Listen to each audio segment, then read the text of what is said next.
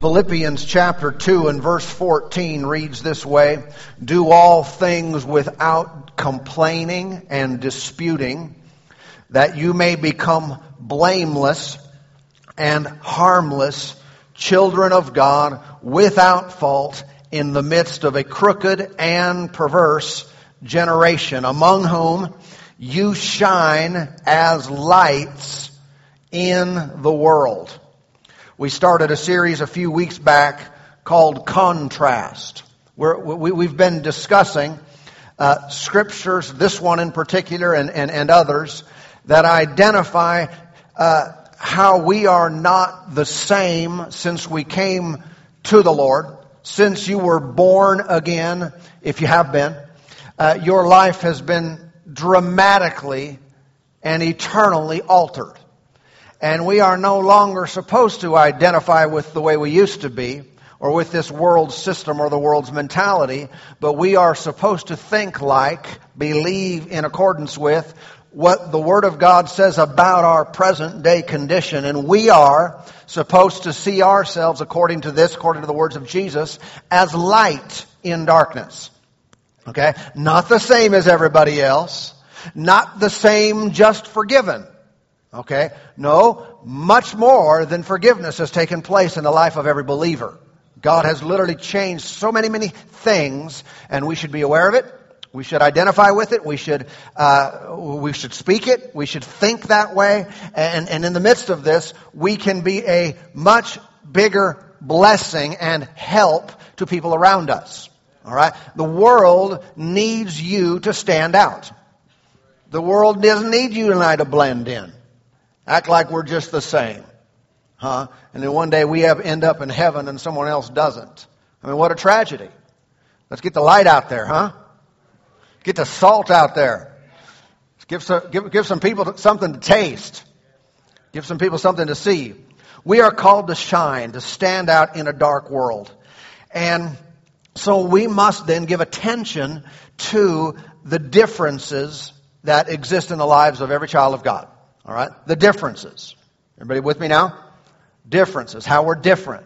How we're different from the world. They're not fleshly things. They are spiritual in origin and nature. But sometimes I think their confusion can set in when people say, well, we're all children of God. And they're speaking of all human beings. Everyone's a child of God.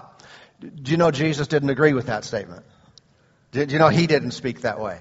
Jesus didn't say, well, everyone's a child of God. In fact, specifically in John chapter 8, Jesus referenced some individuals, and he said, you are of your father, the devil. And, 1 John chapter 1, or 1 John chapter 3, in verse 1, it reads, "Behold, what manner of love the Father has bestowed on us, that we should be called children of God." Well, when were we called children of God? Not by the fact that we were physically born, but the fact that we were born again, or spiritually made in the likeness and image of God through the new birth. Okay? So we were not a child of God. Watch this. Being created by God and being a child of God are not the same thing. All right? That's one of the stark differences. You and I used to, if you're saved again now, used to not be a child of God, but if you came to the Lord Jesus, now you are. Okay? You changed families. Now you're born of Him. You have God's DNA running through you, if you will, spiritually. You have His nature and His character and a number of different things running through your life. So we should see ourselves, again, not as everybody else. Now, I wasn't going to say this, but now I have to. Someone said, are you saying that when someone gets saved, they're better than someone who's not saved? Absolutely. I'm totally saying that.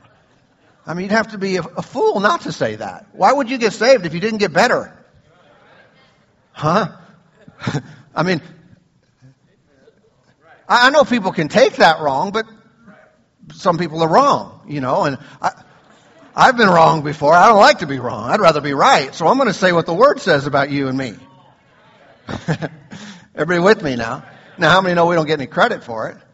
I'm not better because something I did. I'm better because I bowed my knee. And I said, Jesus, I need you. Be the Lord and Savior of my life. And He literally changed me, saved me, made me new, and set my feet on solid ground. And He did that in me. For me to acknowledge that is giving glory and praise to God. For me to say, well, I'm no different. That's dishonoring to the one who hung on the cross for us. So let's acknowledge the change, the difference, the value of what the Spirit of God is in our lives.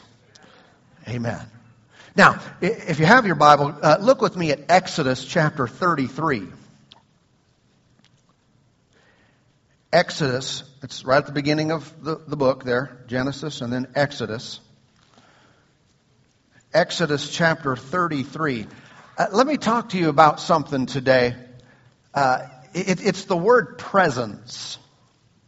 Presence is an important word. Have you ever noticed that sometimes when certain individuals will enter the room, it's like they carry presence. It's like the atmosphere changes when certain people come into the room. This is very much true concerning the presence of God. All right? When the presence of God is in a person's life, it gives them a huge advantage and causes them to stand out. This is one of the differences I want to talk to you about today. The differences between those with the Lord and those without. Those who have been saved and those who have not yet.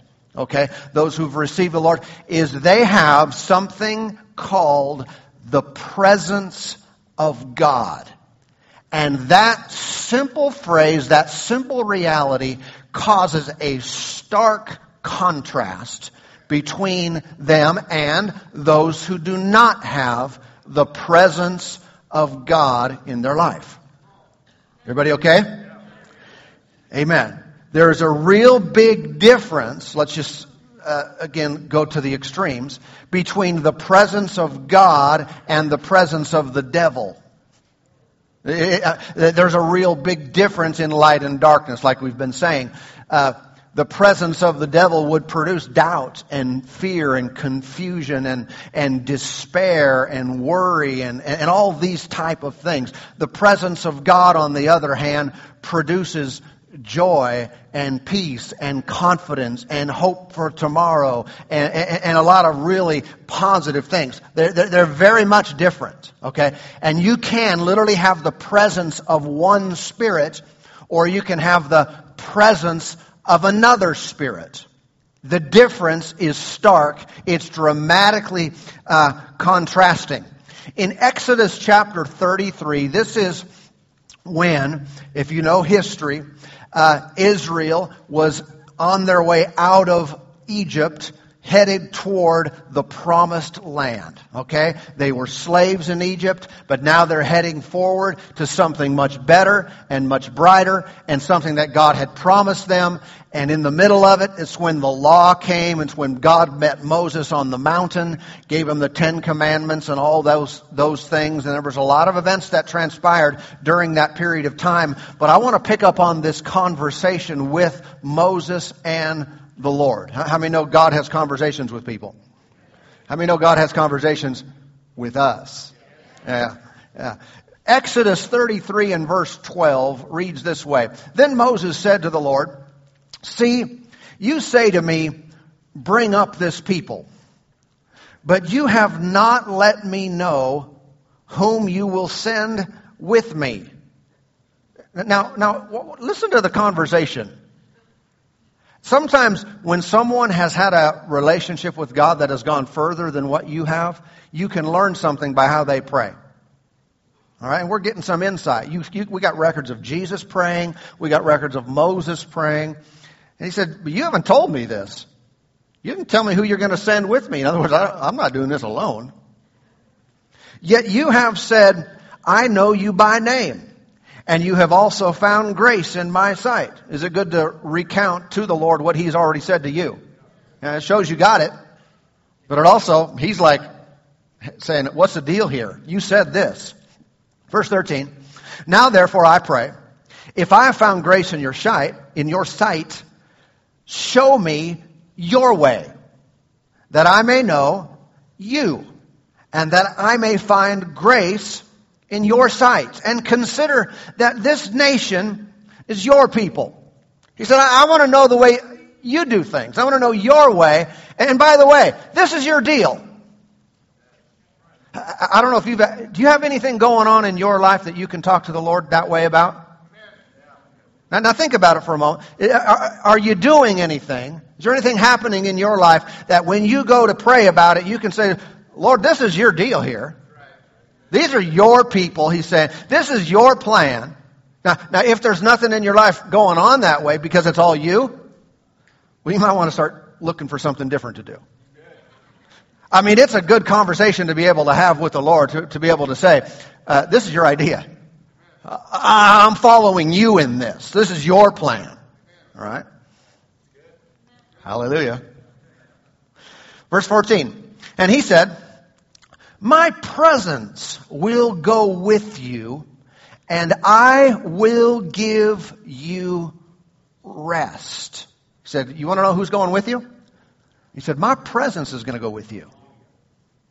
Then he said to him, this is Moses now, if your presence does not go with us, do not bring us up from here.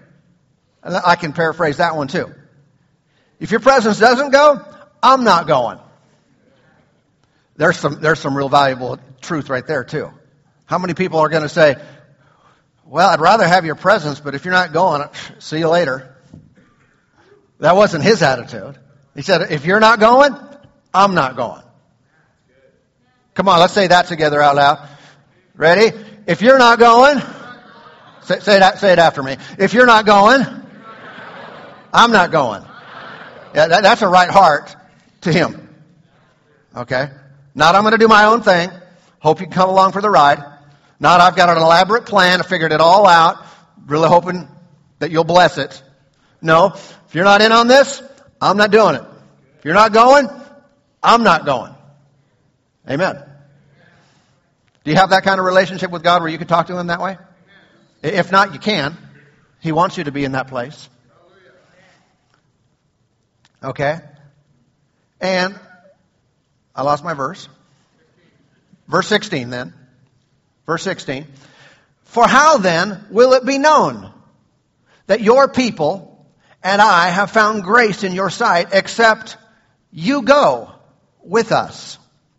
So we shall be separate, your people and I, from all the people who are on the face of the earth. Now I want you to consider, first of all, that Moses put a value on the presence of God, so much so that they're sitting in the middle of this desert. I don't know if you've seen pictures of this area or have any idea of this part of the world. Not pretty. It's just desert, dry. There's nothing growing out there. It's just rocks. And he says, if you're not going with us, you know where they're going? Promised land flowing with milk and honey. Okay, I know that's figurative, but it's a lush place. And he said, if you're not going with us, just leave us here. Here? Yep. If we don't have your presence, we're not moving. He placed such a high value on the Lord's presence that He's willing to give up the promised land if it didn't include that presence. Man, there is something there that if we will get, it'll change your relationship with God and your future. I mean, even if your current place is flowing with milk and honey, I mean, even if it's a real nice place, but you start changing the value system you place on God's presence in your life and say, if I don't have that, I don't have anything. Now, when he said here, unless you go with us, how many know he's not referencing omniscience? Or, I used the wrong word there. Omnipresence, excuse me. He's not referencing omnipresence or the fact that God is everywhere all the time. He's all present. That's not what he's talking about. Because we can say that was true then, that's true today. God is everywhere. How many understand there's a different understanding of God's presence than just His existence in all places at all times?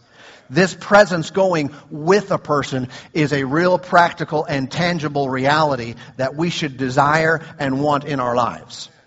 Okay? And so the presence of God, you can see here that it would, number one, separate or distinguish between God's people and those who were not. You can see here, number two, that it showed the existence of God's grace. You can see here, number three, that it demonstrates to the world God's chosen. It shows who's with Him or who He's with and who's not with Him. And watch, it's noticeable. Because Moses said, if you don't go with us, how's anybody going to know? How's anybody going to know? How's there going to be a distinguishing characteristic about our existence, about our lives, if your presence is not there? I don't know. What are we looking for? What are we looking for to be the difference? I mean, if we were to identify and say, if there were one thing that would separate me from who I used to be, or me from someone who does not yet believe, what would that be? And I realize there are more than one. There is more than one thing. But this is what Moses identified. Said the thing that's going to separate us and show the difference between the world and us, that we are your people, that we have found grace in your sight, that you are with us and in us and for us, is your presence. And if that were true under the old covenant, if that were true before Jesus, how much more so would it be one of the most outstanding realities and characteristics of a person who has a relationship with God today, that there's something about them, its presence. It's hard sometimes to describe or identify or just spell out in words, but it's there. Amen. It's almost like when you talk about the Holy Spirit. We've used that word so much and understand the language, but in the Greek language, the word spirit is the word pneuma. Starts with a P. I know, a waste of a letter. Some of you got that in your name too. Wasting the alphabet. Pneuma. And I understand, I'm not a Greek scholar or a Bible translator, but I understand it's a tough word to translate because it means like breath and wind and spirit. And it's translated these different ways. One person who knew a lot about the language said it kind of like this. I don't know if I can do this with my mic, but they said it's kind of like this. If you were to translate it, it would be holy. When you receive the Spirit, it's a holy, there's something mystical.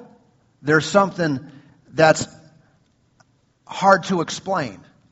When you get saved and the Spirit comes into your life. Say, what's that like?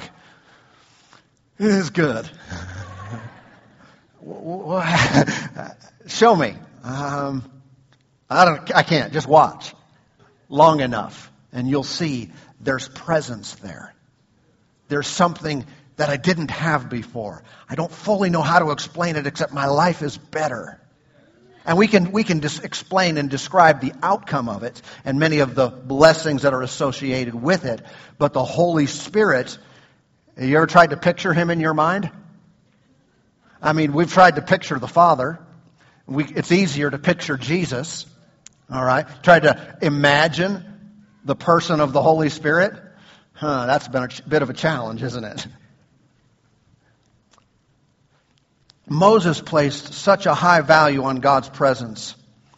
How should we think of God's presence today? I think at minimum it should be of equal importance. How can we get the presence of God in our lives? How can we have this presence? Is there a real choice here for us? And I want you to see it both ways. I'll explain what I mean. He made a choice and said, we're not going without it. If you don't go with us, we're not going. This is too important. Is there a choice that we make?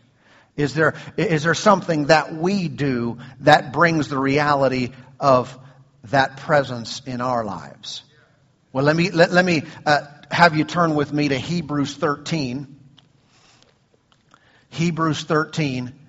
And in order to apply this and walk this out, live this out, we must understand the part of it that we really don't have anything to do with.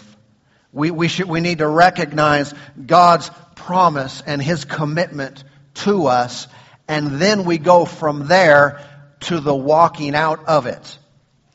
In Hebrews chapter 13 and verse 5, it reads, "Let your conduct be without covetousness. Be content with such things as you have.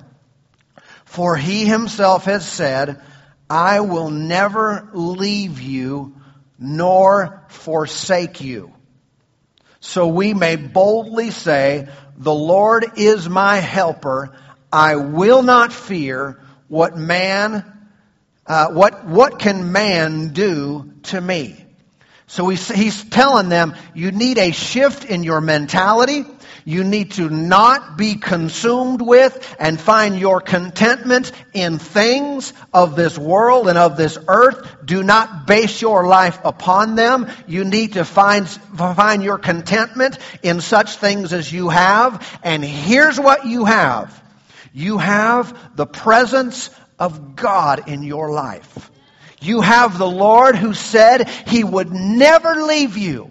And if you will adjust your focus and attention in life on that reality instead of the physical things around you, you will be satisfied. You will be content. You will have boldness in your life no matter what people are going to say and do to you. Okay? That existence of I will never leave you allows and empowers us to boldly say things, to boldly live, to confidently progress and move forward in our lives. When you know the Lord is with you and all that He is, you will be able to live in full contentment. So this is a fact. This is a New Testament, today, spiritual reality that the Lord is with us. Okay? You don't have to worry about the Lord leaving you. In fact, Jesus said in Matthew 28, He said, I'm with you always, even to the end of the age. Jesus said in John 14, He said, I'm going to pray the Father, and He'll give you another helper, that He may abide with you forever. Forever. So we can be certain that in our day, because of what Jesus has done and our receiving of Him as our Lord and Savior, that the presence of God is always with us. It's one of the distinguishing characteristics between a person pre-Christ and after Christ. Between someone who has the Lord in their life and someone doesn't. Is God is with you. Now, here's a contrast. You saw that, what I just said. The contrast is the Lord is with you. Now watch. That means He's not with, quote, them. All right? The Lord is with you, not them. Right? Amen. Someone said, well, I just think the Lord's with everybody. No, watch out. This is why we're talking. This is why we have to have this separated within our own thinking. Because in the world's mentality, we water everything down and we take away the power of the gospel, take away the power of His presence, and we make everyone the same. Well, the Lord's with everyone. No, He's not. Say, well, He's omnipresent. Yeah, but that's not what we're talking about. This is a different reality of God's literal presence being with someone. If you're saved, He's with you. He's not with them. Hallelujah. And knowing that He's with you, that means a whole bunch. That means He's for you. That means He's there to cause you to succeed. That means He's there to lead you. It means He's there to guide you. He's there to protect you. He's there to help you. He's there to do so much. But that presence then exists in your life. Okay? So there is this positional truth that the Lord never leaves us. But then there's also the practical outworking of that truth. And that has to do with our day-to-day living. This is when we get back to the attitude of Moses, where he said, if you don't go with me, I'm not going. How about we say it this way? Lord, if you're not in this, I'm not doing it. Lord, if you're not leading me, I'm not going. Are you saying if I do something that the Lord's not in, He's going to leave me? No, He said He never would leave you. That doesn't mean He's with you in that. That doesn't mean His presence is on that particular activity or His event. Even though we could all agree and say, yeah, the Lord never leaves us or forsakes us. But He's not following you down to make that drug deal. Right? You're making some dishonest business deal. He's not in that. I said, the Lord's with me all the time. Not in that, He's not. Now, did He leave you as a child of God? No, He's there with you. He's there with you saying, would you turn around? I don't know if He would say this, but I would say this. You idiot. I mean, He's still with you, but He's not with you in that. You ever tell someone, hey, someone tells you, hey, I'm going to do this, I'm going here, and you say, I'm with you. I'm with you on that. What does that mean? You support them. You're there with them. You're there to help them if necessary. You're with them. Is the Lord with you in what you're doing? One of the things that we should recognize is if we value presence, now His presence, then we have to have a lesser value on other things in life. And this is where we need sometimes reminded. I value His presence more than the presence of notoriety. I value His presence more than the presence of wealth. I value His presence more than the presence of others or their approval, or more than I value the presence of pleasure and entertainment in my life. I change my system and I value His presence above the presence of any of those things. See, that would be important. And this is going to cause you and I to stand out more than we ever have. Because if I have this standout quality, presence of God, but yet I've given all my attention and focus to the value of all these other things, I'm diminishing my light. I'm diminishing the impact of that God wants to have in me to others to stand out in the midst of a crooked and perverse generation. Israel, during their time that we were reading and going forward, they had a pretty interesting manifestation of God's presence. It was called a fire by night and a cloud by day. The fire kept them warm in the night, gave them a nice night light. In the daytime, going through a desert, nice cloud to give them some shade. But literally what it was a representation, a manifestation of the presence of God. And what they were told to do and how they were to conduct themselves is they were at point A and point B was the promised land. They're going there, but they could only move when the cloud moved. If the cloud didn't move, camp out. But when the cloud moved, they moved. When the presence moved, they followed because they weren't going to do anything without the presence. You don't want the presence leaving and you staying. Well, I'm sleeping in today. No, cloud's moving, get up, let's move, let's go on, because we're doing everything with the presence of God. How many think that would also be applicable to us today, that we shouldn't move without the cloud? A whole lot of people making all kinds of moves, and they don't even know the cloud's there. Maybe they didn't ever know it, but they forgot about it. They slept in, no cloud today. People are making all kinds of decisions and moving where the presence of God is not.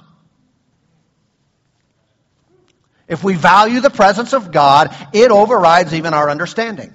It overrides even our calculation. It overrides our comfort level. It overrides whatever we have planned and whatever we have thought we should do, and we start valuing the presence more. And if the presence is moving, we're moving. And if the presence isn't moving, we're not. So what are you doing today? Hanging out. Hanging out in the cloud. Because the glory of God's presence, His approval, His blessing, His favor, His desire and design for my life outweighs everything else. Because that's when I stand out. But the moment I leave that, I start blending in with the world again. Here I am, saved, filled with the Spirit, a child of God, and I look like everybody else. Not supposed to. Amen. You know that person who walks into the room and it changes the atmosphere?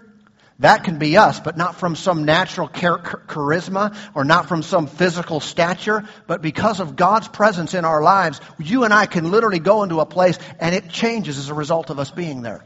You can tell when you walk into a house of people who pray, people who worship God, people who love each other and serve Him. There's a presence there. There's an atmosphere. You say, well, God's everywhere. But there it's manifest. But there it's a reality. There it's tangible. There it's impacting. There it starts messing with your thinking in a good way. Huh? Hallelujah. It happens here all the time. It's happening even now. Happened earlier when we prayed. We just put our attention on the Lord, and the presence starts to fix things and change things and heal bodies and sets minds straight. People get direction and answers. And some of you are saying, man, God is totally talking to me right now. He's totally dealing with me in my life. How is that possible? It's not because I'm so smart, because I'm not. But it is the presence of God that will take us far beyond human reasoning. The presence of God will do far more than we're capable of doing on our own. We value it. And it saturates us. I know individuals who they are so committed to tradition. They're so committed to the way things have always been, is they sit in religious services on a day like today, and I'm telling you, there is no cloud there. And it's dead, and it's dry, and there is no manifestation of God, but they're too committed to their past, to the ways things have always been. The cloud moved a long time ago, but there they sit, singing the songs as if the cloud is there. Going through the motions, giving money to the cloud that's gone. Amen. We should be conscious, aware of the presence of God, and want it more than anything else in life. Listen, I mean, how many of us would, if you've been taught the message of the Word and you know about the power of the tongue and with the heart one believes and so forth, if you get attacked in your body and you've got physical problems, I mean, how many of us, we stand up and we start making bold declarations and say, no, absolutely not. Himself took my infirmities. Himself took my pain. And by His stripes, I was healed in Jesus' name. And we take our stand and we dig in and we stay there and we believe God and we speak the Word over our lives. If people have financial challenges and troubles, don't we do this? We go to the Word and say, but you are my provider. You said you'd meet all my needs. So I declare that opportunities are coming to me, that you're opening doors and providing my every need according to your riches and glory by Christ Jesus. And we boldly say these things. And I'm not saying that's wrong or we should diminish that in any way. But how many times do we stand up and say, I'm going to use the promises of God regarding His presence in me. And the revelation of His person, His character and nature, and start walking the floor and pacing our hallways and saying, thank you, Lord, you are showing yourself to me. Your presence fills my life. You fill my mind and with understanding of eternal things. And I know you, and I know your ways, and I hear your voice. Now listen, so why would I do that? Because that matters more to you than a healed body, than a full wallet, than everything else working out in your life. And diminish the value of those things. But this has to matter more than that. If all of our prayers and all of our statement of faith all has to do with me and my well-being, and never is it included in that to know Him closely, to have fellowship with the Father and value His presence, then I'm missing it. And you'll discover a whole lot of stuff that you need and want and desire in life either goes away or gets fixed in the middle of pursuing and seeking after His presence in your life. That matters more. It must matter more. Hallelujah.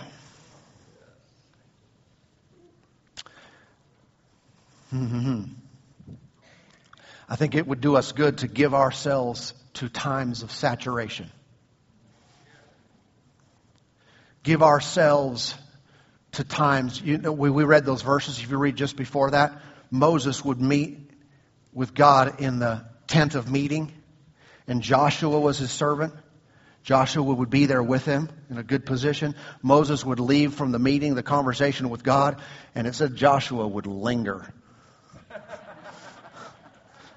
Joshua would hang out. He would stay and say, I'll catch up with you later. You'll find that when people really encounter the presence of God in a real way, they don't want to leave it. They don't. There's something there that makes them want to just stay. Whether they articulate it or express it, it's just, there's something right about this. And I just enjoy this. Listen, times of being saturated, spending time. We do this in our believers meetings on Wednesdays. Being saturated in His presence will create in you a desire for more of it and less of the world. You'll have a less of a desire for worldly things. You'll just say, I just want the Lord in my life. I just want to be in His presence. But if you give yourself to it, you'll find your desire for it will increase. Because He is most desirable.